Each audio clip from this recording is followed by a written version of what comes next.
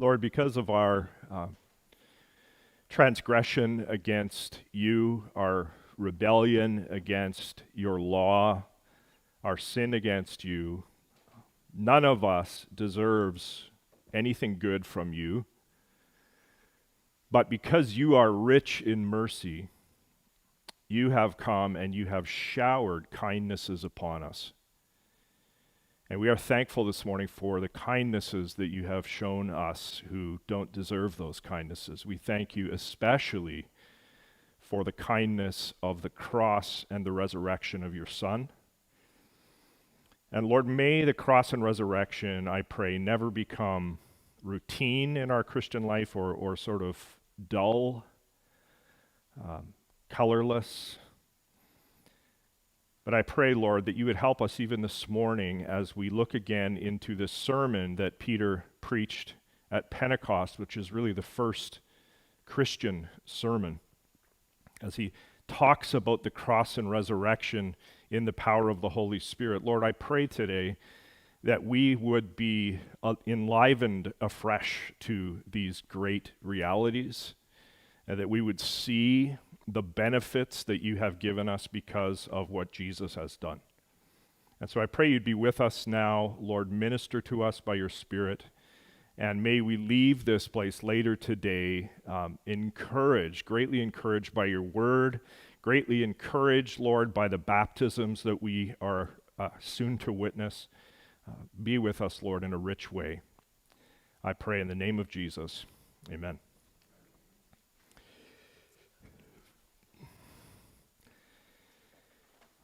In the year 1960, some of us I wasn't alive, but some of you were alive in 1960. In that year, to have a TV in your home was a relatively recent possibility. And it was in that year, that same year, 1960, that the Canadian philosopher Marshall McLuhan commented on how this new advent of TVs in home living rooms was having the effect of turning the world into a global village where everyone had now become aware of world events at the same time because they were all viewing those same events unfolding on their television screens. And that had never happened until this particular moment, the infancy of television. I want you to listen to what McLuhan said in 1960. He said that this new electronic medium called the television was making the world a village or tribe where everything happens to everyone at the same time. Everyone knows about it and therefore participates in everything that is happening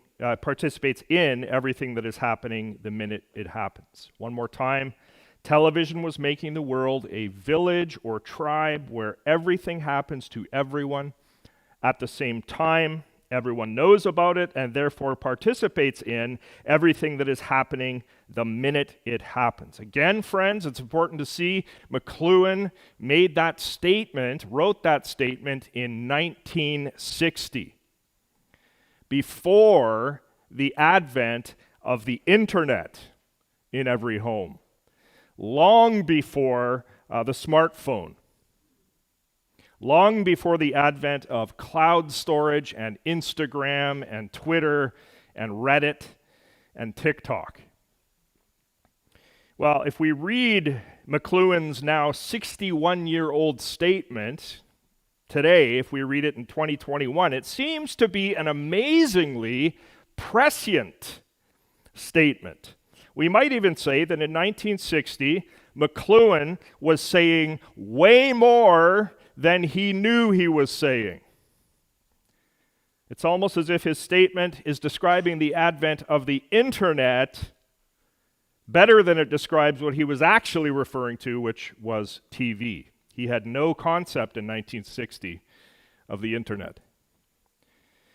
Well, I raise this as an example of a person writing more than they know they are writing at the time.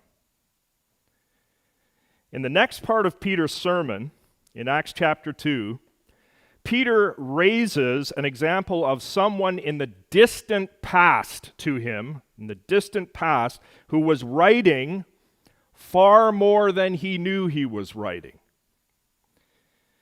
Now, just to refresh our memories, in his sermon, Peter has just talked about the cross of Jesus Christ in verse 23, and in verse 24, he's talked already about Christ's resurrection. Now, in verse 25, Peter continues on the subject of the resurrection. And what Peter does now is he brings up an Old Testament passage, Psalm 16, verses 8 through 11. And he brings up that passage in connection with the resurrection of Jesus Christ. So let's go to verse 25. We'll walk through this slowly. Peter says now in his sermon, for David says, David, Old Testament character, for David says concerning him. Concerning who? Concerning Jesus Christ. We have to notice this, friends. The Apostle Peter has no hesitation saying that the Old Testament King David, who lived centuries before Jesus was ever born, David spoke of Jesus. David says concerning him, concerning Jesus. And then Peter quotes what David had written in Psalm 16, verse 8. David says concerning him, I saw the Lord always before me, for he is at my right hand that I may not be shaken. Isn't that a tremendously assuring verse? Now, to see the Lord always before you means that you are constantly, always aware and conscious of the presence of the Lord. To see the Lord always before you means that you are ever mindful of the Lord. It means that the eyes of your heart are fixed on the Lord, and you know that the Lord's eyes are fixed on you. Now, Peter, he doesn't quote the first 7 verses of Psalm 16. He starts here in his sermon by quoting verse 8 of the psalm. But if we read the first 7 verses of Psalm 16, we will see that what we have there is David describing his loyalty to the Lord and his dependence on the Lord and his commitment to the Lord. And then comes verse 8 of the psalm, I saw the Lord always before me. So the Psalm 16, is about, really we could say it's about being utterly committed to the Lord, combined with the blessed reality of the Lord's unrelenting presence. And in verse 8 of that psalm that Peter quotes here, there is this element, if we notice, there's this element of God's protection. I saw the Lord always before me, for he is at my right hand. Now in battle, that's the hand that normally you fought with, right? He is at my right hand that I may not be shaken. The unrelenting presence of God means that God is protecting. The unrelenting presence of God gave David the strong confidence of God's protection. He is at my right hand that I may not be shaken.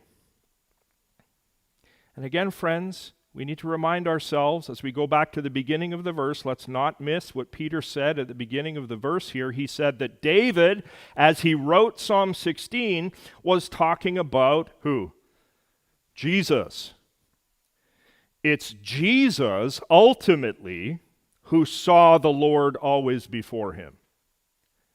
It's Jesus who was utterly, totally committed to the Father, with the Father's unrelenting presence upon him and with him. It is Jesus who ultimately, in an ultimate sense, had the protection of his Father, so that even as Jesus died on the cross, in that moment he could say with sheer confidence as he's hanging on the cross, "Father, into your hands I commit my spirit." And Jesus had full assurance that in the millisecond of his death, his spirit would indeed be in the tender hands of his Father. Psalm 16 ultimately is about Jesus. And Peter continues in verse 26 now, quoting Psalm 16:9, the next verse in the psalm. Therefore, because of the unrelenting presence, protection of God, therefore, what's the effect on a person? My heart was glad, and my tongue rejoiced. My flesh also will dwell in hope. Yes, because of God's unrelenting presence and protection, there's this upswell of praise, right? The heart being glad, the tongue rejoicing, the flesh dwelling in hope because of the security, the presence of Almighty God. And then verse 27, where Peter goes to the next verse, quotes Psalm 16:10 now. He's going through Psalm 16, or at least this portion of it. For you, Lord, listen to what he says, will not abandon my soul to Hades, or let your Holy One see corruption. Now, again, David wrote those words centuries and centuries before Peter quoted them in this sermon. David wrote those words in Psalm 16 centuries and centuries before Jesus had ever been born. David, in his context, was doing what? Was expressing confidence there that God's protection would even extend beyond death. You will not abandon my soul to Hades, or let your Holy One see corruption. Now, this word Hades is not a reference to hell. Rather, it's a reference to the land of the dead. The land of the dead. In the original psalm, Psalm 16, the word here, the Hebrew word, is Sheol. And Sheol is the Old Testament term for land of the dead. David was confident that God would not abandon him, would not abandon him to the land of the dead. And very remarkably, David was confident that God would not let his Holy One, his anointed king, see corruption. And in the context here, corruption is the bodily corruption, the bodily decay that happens to each and every one of us when we are buried in the grave. How was it that David, writing centuries before any New Testament writing had ever been written, David, writing centuries before the resurrection of Jesus Christ, David, writing centuries before any sort of clear, detailed theology of resurrection had ever been worked out, how was it that David could be confident in his ancient context that God's chosen king would not see corruption, the decay of the grave? How was this? Well, hang on to that question as we go forward. In verse 28, now Peter quotes the last verse of the psalm, Psalm 16, verse 11. You have made known to me the paths of life, and you will make me full of gladness with your presence. David expressed his confidence in the Lord that even in death, he would somehow he would be filled with the glad presence of God.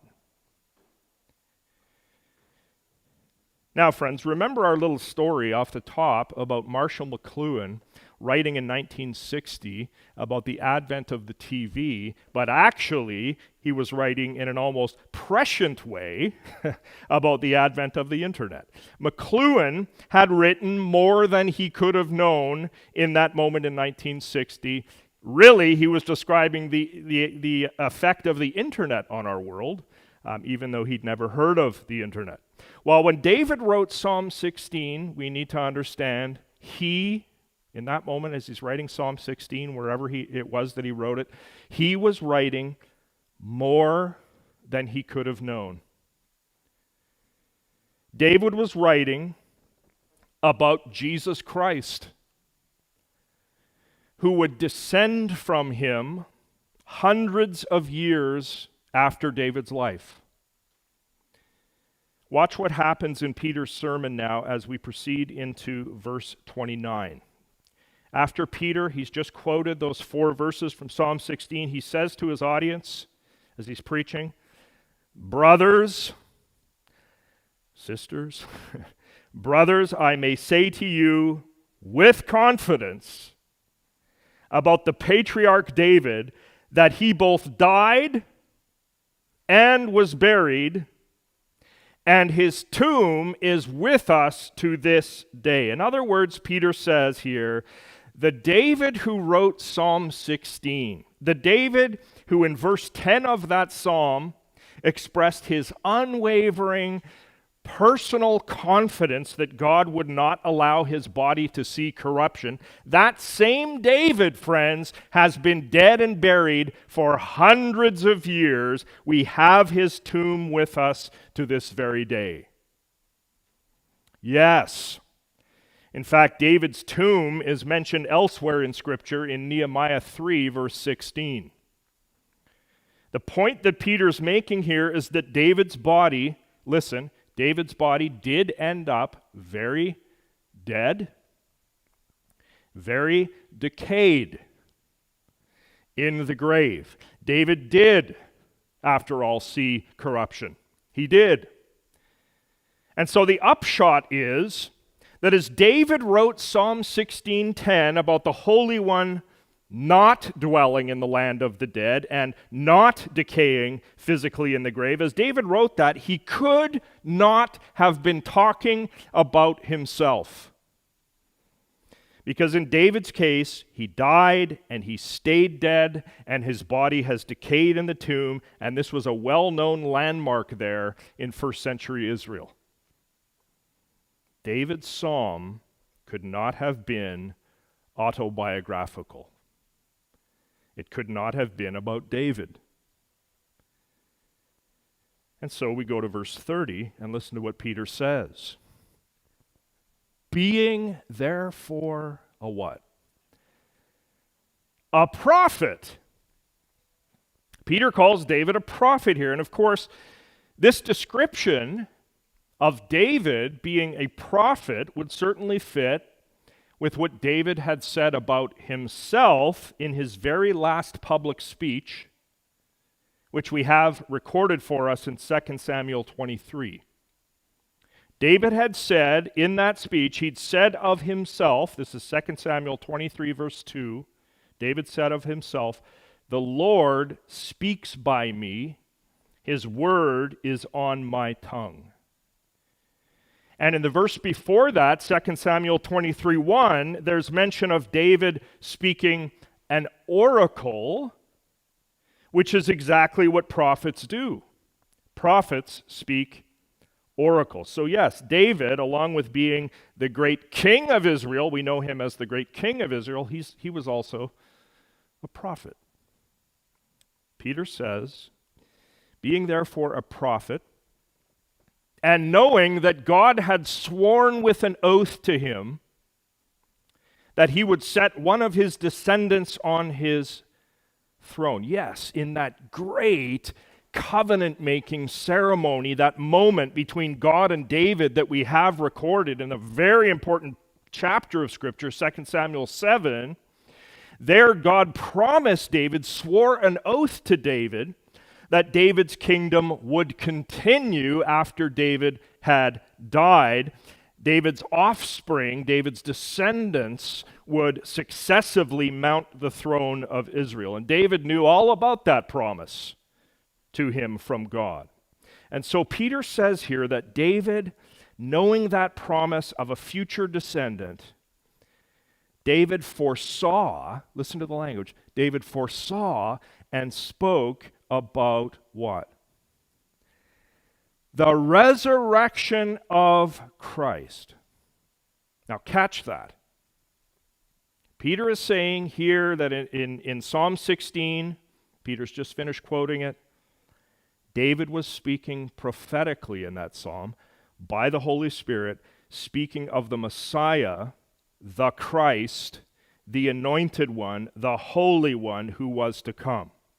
David in Psalm 16 had been prophesying concerning the Davidic king who would descend from him centuries and centuries later. It was that descendant of David that David had been speaking about. It was that descendant who would not be abandoned to Hades, nor would his flesh see corruption. The Christ, the Messiah. And who precisely was that descendant? Well, Peter goes on in verse 32 to make it crystal clear. This Jesus, God raised up. You know, this guy, Joseph's son, came from backwoods Nazareth. Can anything good come out of Nazareth? This Jesus, God raised up, and of that, says Peter, we are all witnesses. It's Jesus who is the Christ. Jesus of Nazareth who is the Messiah. This is the one that David had been prophesying. Psalm 16 is all about Jesus. It's Jesus who saw the Lord always before him. Doesn't that fit Jesus? Saw the Lord always before him. It's Jesus, not David, who was relentless and perfect in his loyalty and his commitment to the Father. It wasn't David. All we have to point to is Bathsheba and the murder of Uriah, and David sending Uriah's death warrant in Uriah's hand to Joab. David was not totally sold out for the Lord all the time. Jesus was. Jesus was very dead. He died on the cross. He was deceased because he had been nailed to the cross, tortured, losing blood. He died. But Jesus, in his death, was not abandoned. He was not forsaken to the land of the dead. The body of Jesus did not see corruption like the body of David had, because in Jesus' case, what happened 3 days after the death, God raised him to life. Friends, the only one who fits the description of Psalm 16:10 is Jesus.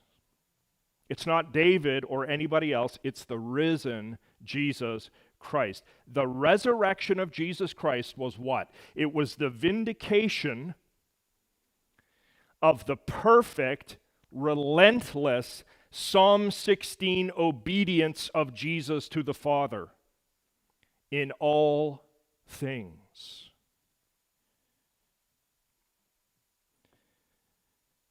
And so what has Peter done so far in his sermon? He's done a number of things, but we should note in particular that Peter, as he's talking in this context to a Jewish audience, he has twice used their Jewish scriptures, their Hebrew Bible, the Old Testament. And he's done that to show the Spirit and to show Christ.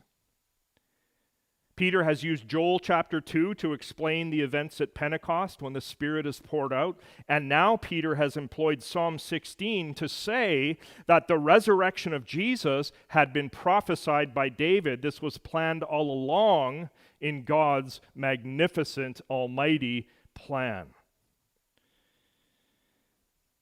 Notice also, friends, along with taking the audience to their scriptures, Peter also says in verse 32, we are all witnesses of God raising Jesus from the dead. So it's not just that the Old Testament scriptures prophesied the resurrection. It is that. But it's also that the resurrection actually happened and we witnessed it. Peter says, we witnessed the risen Jesus. We witnessed him walking bodily around here in Israel. We witnessed with our own eyes this fulfillment of Psalm 16. Jesus had been dead and it turned out that he's alive. We witnessed this with our own eyes. Earth-shattering events had been happening in and around Jerusalem. Paradigm-shifting things had been happening. The resurrection was not explainable using ordinary scientific categories. Something extraordinary and absolutely unprecedented happened here. Jesus of Nazareth has risen from the dead. He is risen, my friends, and the resurrection of Jesus Christ changes everything. Amen?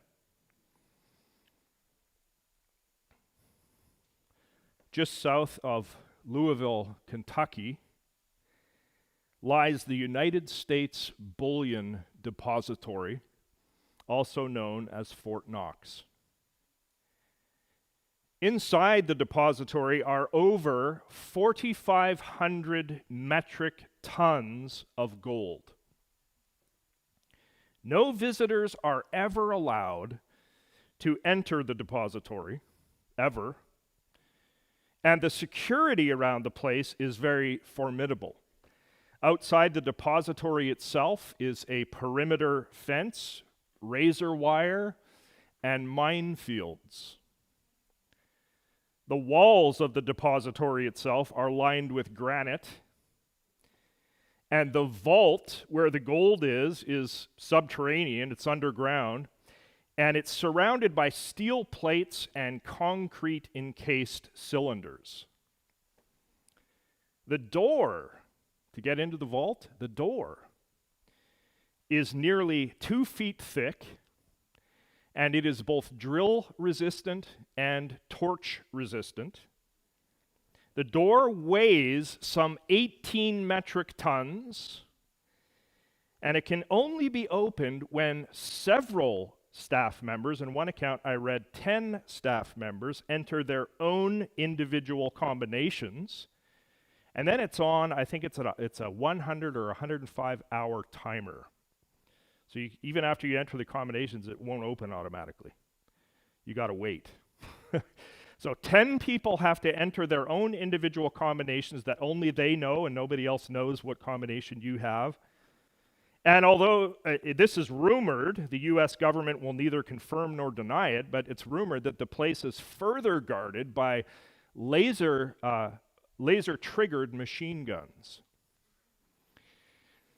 And so the basic idea is that nobody is going to get through the door to the vault. The door leading to the gold is essentially impenetrable. Now, I want you to take that door at Fort Knox and multiply its security by 10 million. And what you have is the door that was shut in the moment when Adam fell into sin in the Garden of Eden. When Adam fell into sin in the garden, an absolutely impenetrable door was set up, and this door was shut, it was locked, it was secured. It's a door that makes the door of Fort Knox look like child's play, and it's a door that none of us has ever been able to overcome. The door is called death, and each of us must arrive at it. Desperately, we need somebody who can unlock that door called death, somebody who can fight through death's formidable defenses and get us through to the gold. Is there anyone at all who can force open the impenetrable door?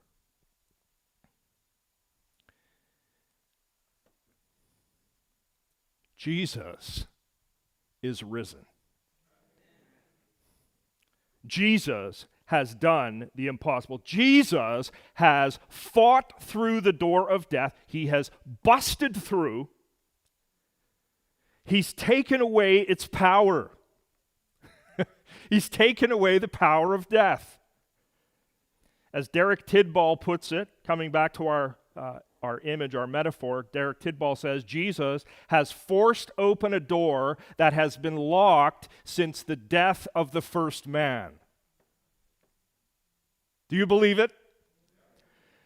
The last word no longer belongs to death, no longer belongs to dying. The last word belongs to Jesus Christ. And he says directly to you today, I want you to take these words of Jesus personally. The risen Jesus is here with us right now. He says these words to you, my friend.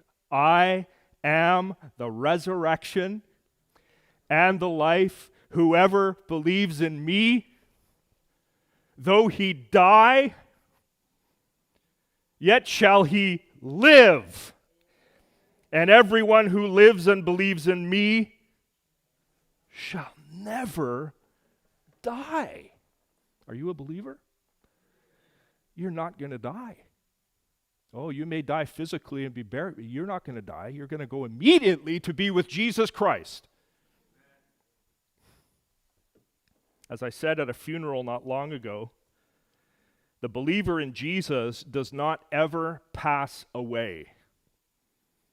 Should get rid of that language for believers. The believer of Jesus Christ never passes away. Rather, when the believer exhales for the very last time, he or she then passes through to eternal life with Jesus Christ, with the physical body lying asleep until the coming harvest of resurrection. And as John Piper says, and I agree with him, people say, well, what about cremation? What about people who've been blown apart on battlefields or lost at sea and eaten by fish? And Piper says, God can put a person back together no matter what has happened. There's a coming harvest of resurrection. And so the question is, how does the fact that Jesus broke through the cosmic Fort Knox door, how does that change your week this week? How does it change your conversation in the parking lot after this service? What difference will the resurrection make for you today? Will it make for you this week? Perhaps the fact of the resurrection will cause joy and hope to exude from you, to ooze from you, as you find yourself ministering to a hurting friend. Perhaps a fresh consideration of the resurrection of Jesus Christ will bring a new, deep peace to you in your own circumstances. The older we get, the more we think about our mortality. Maybe just considering, praying, the resurrection of Christ is going to bring a fresh peace to you, a deep peace. Maybe the truth that Christ is risen will give you a fresh vigor in your business or in your studies. Or maybe you'll spend time this week just getting super excited, like I was, super excited about the first 1,000 centuries that you will spend in the new creation with your own risen, glorified physical body, all courtesy of the crucifixion and resurrection of your King, Jesus Christ. Friends, the resurrection changes everything. The resurrection changes everything. Let's pray.